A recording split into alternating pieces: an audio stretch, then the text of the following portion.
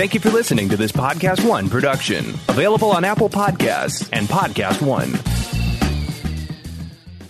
Napa know-how. This month, Napa's got all kinds of motor oil deals that can save you some serious cash. Like a 5-quart jug of Napa full synthetic motor oil for just $16.49. With savings like that, you may start feeling like a VIP. But don't let it go to your head. These oil deals are for everyone. Quality parts, helpful people. That's Napa know-how. Napa know-how. General States pricing. Sales prices not include applicable state, local taxes, or recycling fees. Offer ends 8/31/20.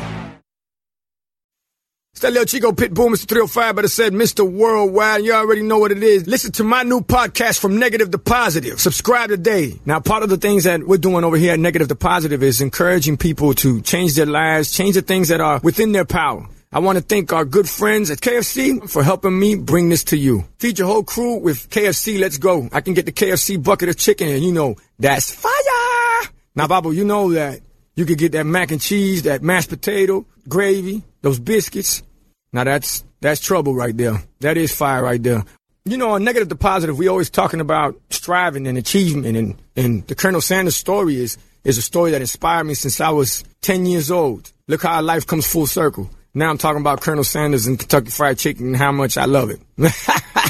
Listen to my new podcast, From Negative to Positive. Check out the vodcast. Subscribe today. Apple Podcast, Podcast One, Spotify.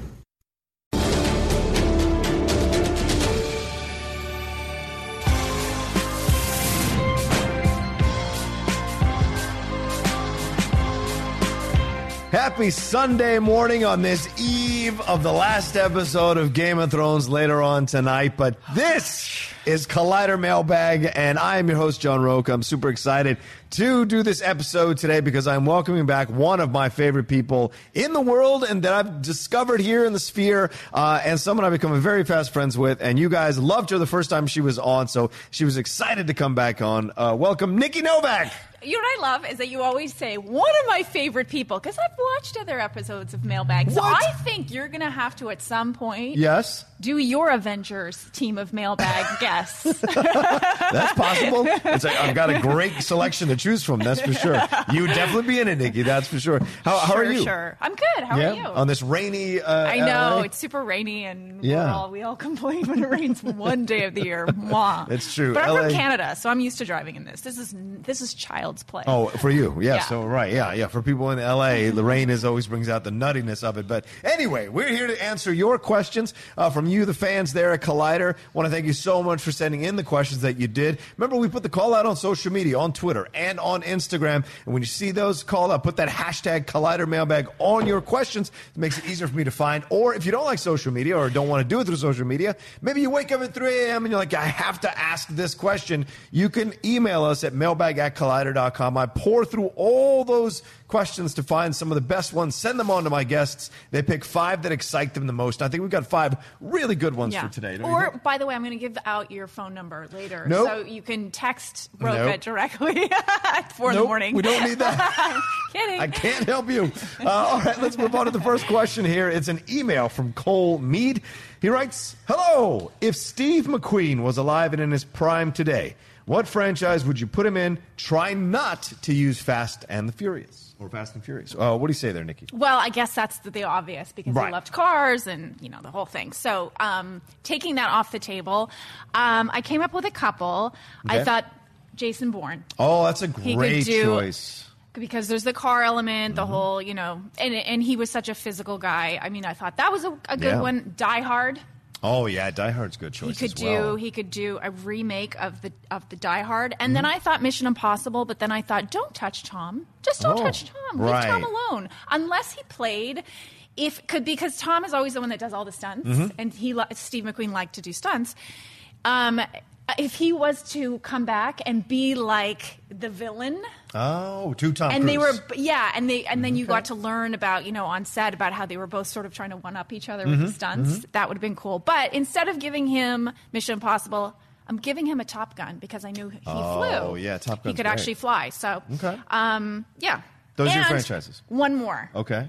if you were ever going to redo Captain Jack Sparrow, you could do Captain Jack Sparrow. Steve McQueen might be an interesting Captain Jack Sparrow. Yeah. For those of you who don't know, Steve McQueen was a fantastic actor from the 60s and early 70s who unfortunately passed away. I think, was it cancer or it something? Was cancer, and it was smoking. He was told that he had a few months to live, and he sort of defied, and he went through all these unconventional methods and went down for surgery when his doctors here told him not to, and he passed due to heart failure related to. Yeah. Eventually. Yeah, but the man. Such great films. Magnificent Seven is what really announced him, but then you look at so many, The Getaway, you look at the original Thomas Crown Affair, you look at The Great Escape. There's so many great movies that he was in, and Westerns as well that he did. Yeah. So there's a lot to explore with Steve. So there was a variety of things to choose from with Steve McQueen. Plus, he was one of the most good-looking dudes to ever be on screen with those piercing blue eyes. Yeah, lots of love interests in his films and off screen too. Yes, that's well, there you go. And there's some really good documentaries out there about him right now.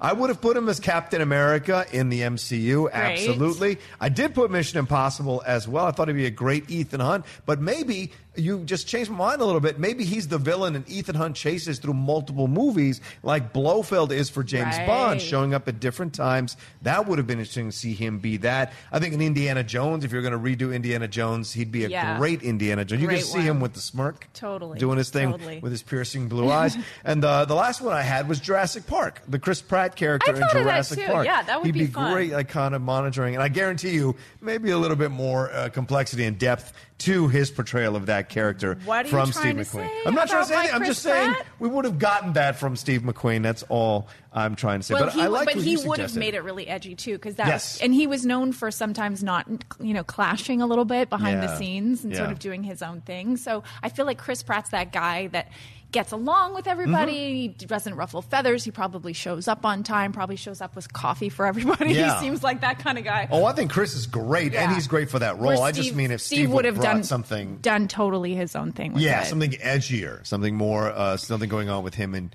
Jessica Chastain maybe behind the scenes. Oh, listen to you. You're getting the love happening. All right, let's move on to our second one. What do we got, Nikki? All right. I hope I have this right one. Hey, okay. This is from Benjamin's 2018. Says, hey, Roca and guest. I've always been interested in cinematography and love movies with impressive and or unique styles of cinematography. It seems like cinematographers are lesser known than directors, writers, and composers. I'm wondering who your favorite cinematographer is, and if you think cinematography has a great impact on the film quality. I've always been impressed with Lubezki. I'm getting it right? Lubezki? Don't laugh at me. I'm not Emmanuel Lubezki. And Libatique. Libatique. Thanks, and sorry for the mouthful. All right, so my answer to this, if you ask for my favorite cinematographer, it's Roger Deakins. I don't think there's any question in my mind, and this has been for quite some time. You could go all the way back to Sid and Nancy to see where Roger Deakins started out pretty insane, if you remember that film from the early 80s. I remember that film. With Gary Oldman and Chloe Webb, one of the lost great actresses from the 80s.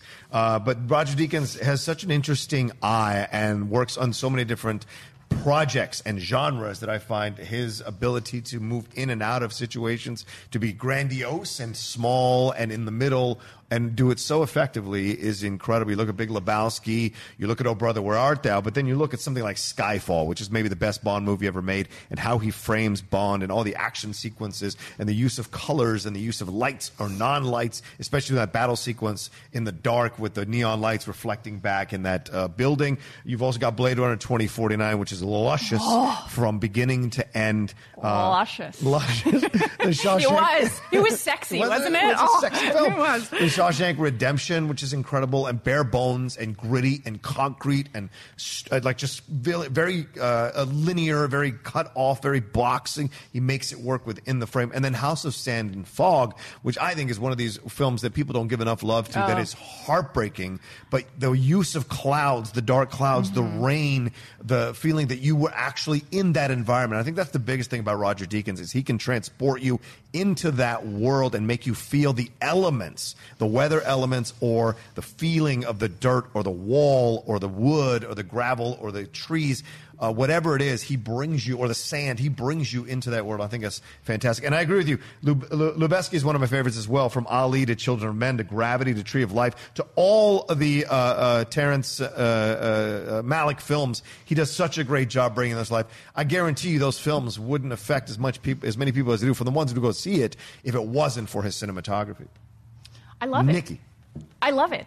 And in answer to sort of that part of the question about films being like whether or not that's something that's important to us. Yeah. And why are they the sort of the unsung heroes? Like when you think about it, like the cinematography is really the main character in the film. It is one of the main characters. I agree with that too. Yeah. I mean, without that, and I'm such a super visual person. I'm that person that if a movie isn't that great, but it has great visuals, I don't care. I'm like, but it was so pretty to look at. So yeah, I love that choice. Le Boutique, I love because of like A Star Is Born, yes. Mother, and Venom, which I really liked. Venom, right? Yeah, you liked Venom. Me and you, I enjoyed me some Venom on that one. But I have a couple of badasses. I have Robert Richardson. Great choice. Who I'm just going to go down the list. He's doing Once Upon a Time. Yes. That's coming out. He's done a lot very of Tarantino. soon. Yeah. Yes. Natural Born Killers, Kill Bill 1 and 2. He did A Few Good Men, Born on the 4th of July. Wall Street, The Aviator, which is one of those gorgeous films with Leo ever. And he's won 3 Oscars. He won for JFK. So he's sort of one of the ones that I kind of, and I'm kind of the same. Like I actually, like, as much as like I love the question, I love cinematography, I don't know as much about the specific names, but then when I was actually researching and looking through, I was like, oh yeah, that person did that one and that one and that one and that one. So then Linus Sandgren, who did First Man and La La Land. Oh, good choice. Sort of like been doing a lot of great stuff. And La La Land to me was visually like, nobody's done anything like that before. I mean, it was completely unique. It was completely, like, you'll always remember that. Whether or not you liked that film and you liked the characters and you liked the story, it was one of those films that was a throwback, but done in such a fresh, cool way. And how the use of color and how one scene would end on a purple and then go into a red, and the use of primary colors was really cool. Do we have time for more? One more, I think. John Seal. I wish you all could see the number of papers that she has lined up here. This is like what do you call that? Homeland? This is like Homeland. She's like Clara Danes in Homeland. Let's just give a little. Can you see any of that? You probably can't. But no, this is sort of how I work. And then if I write it out neat, I can't make sense of any of it. It kind of has to be. This is a look inside my brain. It's making me very uncomfortable. That all it's missing is red strings connecting things. Anyway, one last one. This is Gripping's Collider Mailbag moment. Who should I pick? John Seal. There I'm you go. Pick. Okay. Because he did, I think, the most gorgeous film ever made. Oh. The English Patient. Oh, that's a great choice. It's the most beautiful film I have ever witnessed. Yeah. And then he also did The Talented Mr. Ripley. Oh, it's fantastic. Well. Yeah, and he did Rain Man. And Mad Max Fury Road. He came out of retirement in 2015 for Mad Max Fury Road, and now he's retired again. So let's bring him out of retirement. Let's give him some love.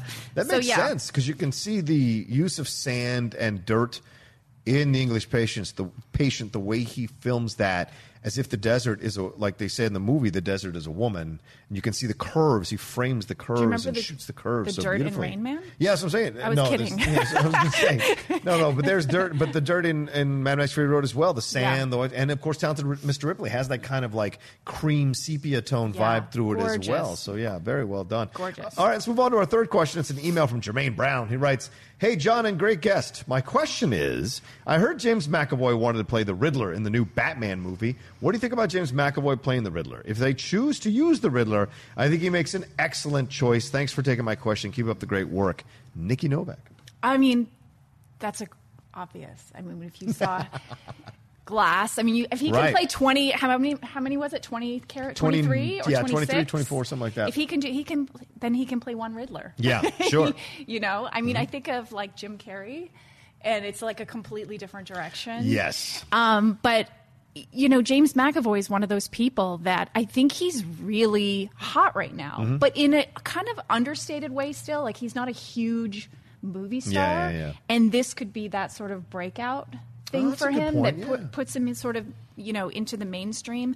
And he's one of those actors that you don't necessarily know what you're going to get. Yeah. So like certain actors are very recognizable. Like I was reading online some of the other people like who've been recommended in the past. Like some people were saying Topher Grace, Ben Mendelsohn. Some people were saying Matt Smith. If you watch The Crown, I could see that. Or Doctor Who. Yeah, he could be a really clever. He could be a really clever choice. But the thing I like about James is that I think he would come up with something that you wouldn't even expect. Well, it's a character that gets made fun of a lot because he's just a guy who tells jokes and riddles. Right?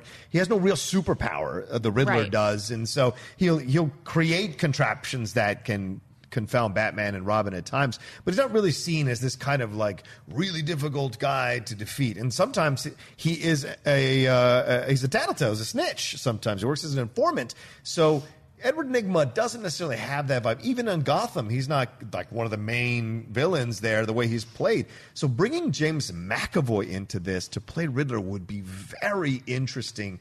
Completely gives this character an extra or a new level of gravitas that we haven't seen before and some depth to him. And I wonder what McAvoy and the danger McAvoy could bring to this character. Like you mentioned in Split and Glass, his ability to play these different characters from the Beast to a 9-year-old kid who likes to roller skate. He works the spectrum up and down in terms of status. And so he would bring so many levels to the character of Edward Nygma that you maybe had never seen before. Yeah. And immediately you're like, whoa, this is already a character to take seriously in this movie. Right. Yeah. Because, I mean, the thing with all the characters that he played in those films is that they were funny without meaning, like they weren't ha-ha slapstick funny. Right. They were, like, it was so... Can I say batshit? Sure. It was so batshit that you're like, I cannot believe what he's doing right now. And even like the climbing the walls and the whole thing, like there was a comedic element to it without hitting you over the head with it. So it would be cool to see him because he's so super edgy as an actor. Absolutely. So, What do we got next? Okay, so Badger Cheese 84 asks. Yeah, on Twitter. On Twitter, thank you. No worries. Dear Mr. Roca and badass guest, there you go. In a span of 5 years, Tom Hanks' run of movies was legendary. Apollo 13, Forrest Gump, Philadelphia, Toy Story, Saving Private Ryan. Is there another actor or actress that comes to mind that has had so many hits over a 5-year span? Yeah, this was tough. This was tough. Yes, this was a tough one. I don't have a clear answer. I mean, I had to dive deep into Reddit to explore some other people's points of views because I was going through IMDb and picking out my best actors or my favorite actors, and I could in past 2 or 3 projects, it's hard to connect 5 years of consistently great work that garnered possible awards or award attention. So when I was looking at this, DiCaprio was the first one that jumped to mind here. You look at Gangs of New York, Catch Me If You Can, The Aviator, The Departed, and Blood Diamond, which a lot of people seem to like, and I enjoyed as well. But then Harrison Ford really comes in here with Empire Strikes Back, Raiders of the Lost Ark, Blade Runner, Return of the Jedi, Indiana Jones, and The Temple of Doom. I throw in Edward Norton with Primal Fear, Everyone Says I Love You, The People vs. Larry Flint, Rounders, which is one of my classic favorite films, American History X, Fight Club, The Score, Red Dragon, and 25th Hour. All of that in a 5-year period. Pretty incredible. And you compare it with someone like Pacino, the classic. He only did The Godfather, Serpico, Godfather Part 2, Scarecrow, and Dog Day Afternoon in a 4-year run. And then after that, it gets a little spotty with some of the lesser choices there. So to me, it looks to me like either Harrison or Edward Norton is really the one to look at. And maybe even Edward Norton, which is surprising, considering where Edward Norton is now, which is an ensemble player in Wes Anderson films rather than being leads anymore, which is unfortunate because he's such a fantastic actor. But yeah, that's what I would throw Edward Norton up there. And some people mentioned Jake Gyllenhaal as well, but I don't see the 5-year consistency through Jake just yet. How about you? Well, I mean, and this is the thing. I have to be honest with you. There isn't anybody who kind of, in my mind, achieved what he did in that short amount of time. And Tom Hanks, that is, yeah. Tom Hanks. And I think we all remember that run of every movie was a hit. But here was the thing, and this was the difference between then and now. Back then, you could have more of a hit, like a hit movie that did well at the box office that was also an Oscar contender, where now it tends to be a little more separate, very separate. You have your like summer blockbuster or your superhero movies or whatever that make all the money, and then we talk about award season, it's always these, or as of late, it's been like these indie movies. So that sort of run I think about like the run of TV when the Friends cast was making $1 million an episode. That sort of run where actors could sort of cross the line and skirt both and do it really well. Yeah. Like, because what I came up with like Will Smith, Matt Damon, or like The Rock. But like The Rock has more like the money kind of hits, and like Matt Damon kind of had a little bit of both, you know. And The Martian, he was nominated for Best Actor, and then Will Smith kind of had a run there too, and he was also nominated for an Oscar. But in my opinion, their answer is no. Like no one sort of touched it. Wow. But I did have the Harrison Ford. I did have that. Edward Norton I didn't have. Yeah. But the Harrison Ford, I think from the past, I think that was sort of No, I think you make a great point, and in the extension of this conversation is, well, could Apollo 13, Forrest Gump, Philadelphia, Toy Story, Saving Private, could all of that occur to another actor nowadays? And the answer is probably no, because a lot of these are adult, mature films, right? These aren't superhero films. These aren't these kinds of films that you see now really being the focus of a lot of studios or these franchise tentpoles. These type of films, Apollo 13, Forrest Gump, Philadelphia, Saving Private Ryan, those are occurring less and less and less in the theater. Yeah. And so this kind of run probably won't be duplicated and in the current state of moviedom nowadays, because there isn't an avenue to put all those films unless some of these actors, like we're talking about Endgame, should Robert Downey Jr. be nominated, unless it starts to happen that superhero movies and that start to garner more of that kind of thing, which I don't know. And then going way, way, way back, Jack Nicholson was the only other person that I think kind of put that kind of a string together. But it tends to be more in the past than now. But I hope somebody does. I hope somebody breaks out and sort of like skirts the line of both.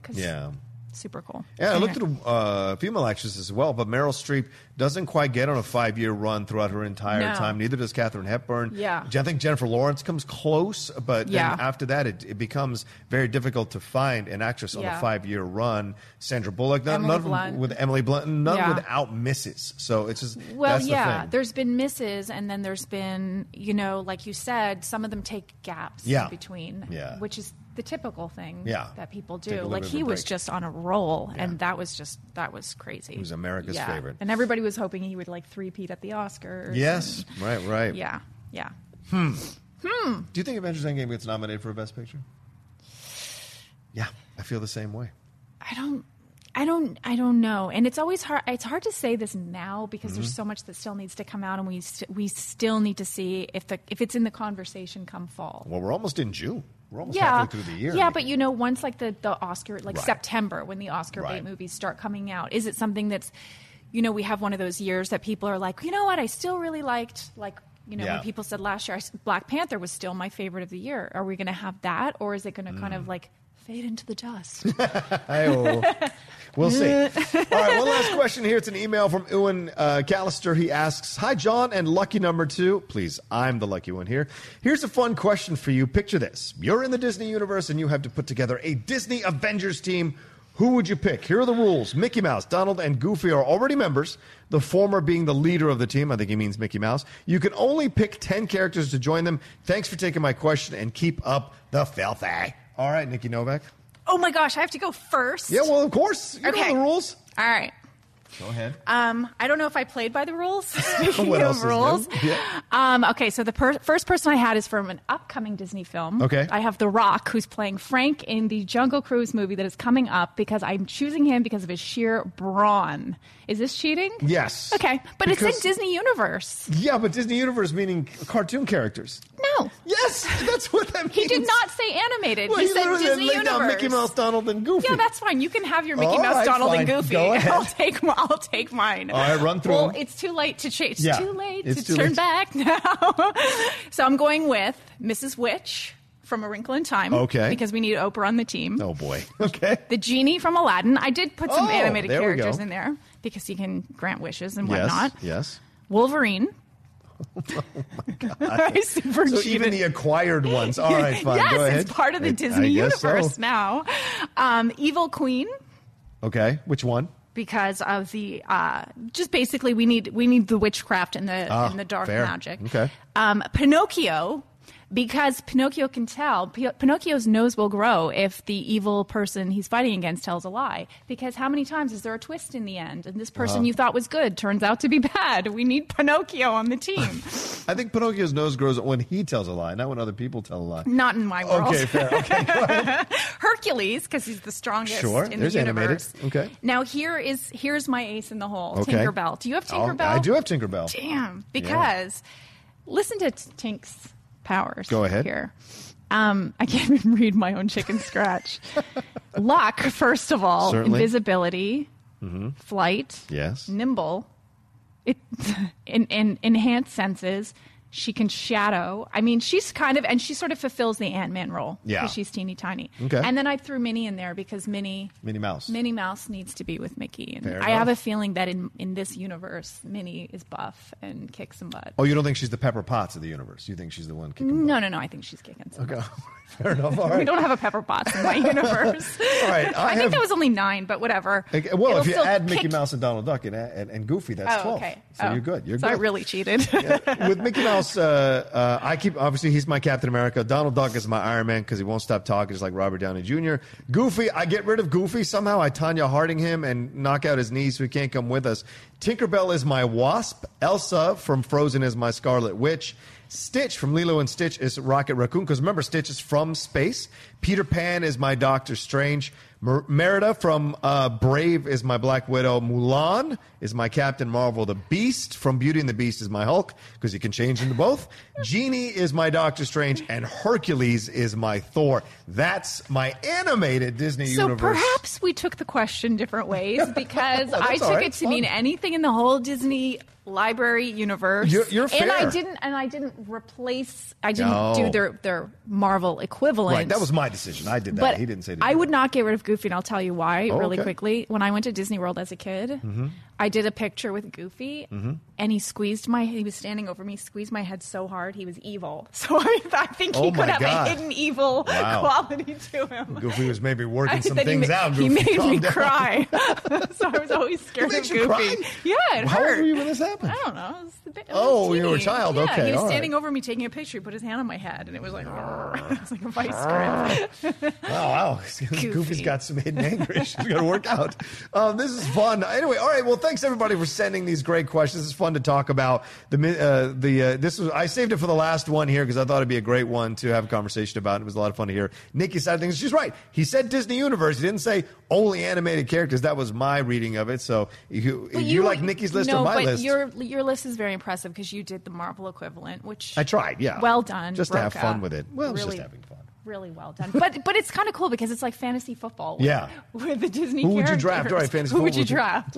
Yeah. I love that. We appreciate, as I said, you guys sending the questions. Remember, when you send the questions in, we put the call out on social media, on Instagram and on Twitter. Put that hashtag Collider Mailbag on your questions and make it easy to find. Or you can email us at mailbag@collider.com. Love reading your questions. Hope you enjoyed yesterday's episode with Jeff Snyder. And we'll have 2 more episodes coming up later on next week. 2 more episodes there as well. And then tonight, don't forget, season finale, Game of Thrones, me, Ashley Robinson, the returning Haley Fouch, and Dennis Zhang. We will be watching this thing and then doing it live, our recap live. You can join us on the chat. Look for that on the Collider YouTube channel and on Collider on the social media there. But I want to thank Nikki Novak for taking the time to come on Collider Mailbag. Thanks, Nikki. It's always fun. Always fun. Tell people where they can find you and everything you do. At Nikki Novak at Fandango. Yeah.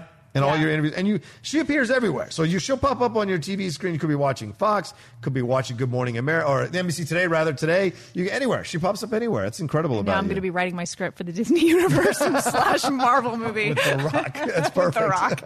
All right, thanks, everybody. Have yourselves a great Sunday, and we'll talk to you next time on Collider Mailbag.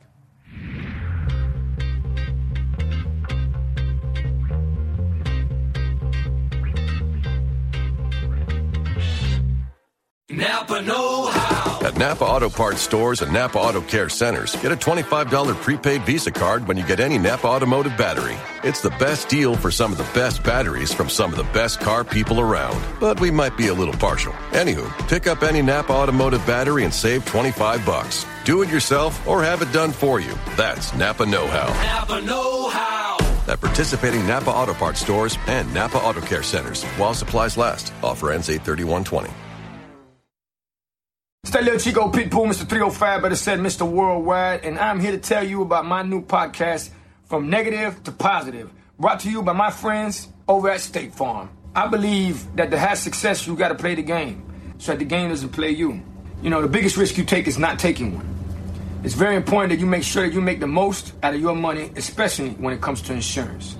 State Farm offers surprisingly great rates. They have great agents standing by helping you personalize your coverage. All this is backed up by award-winning, easy-to-use technology.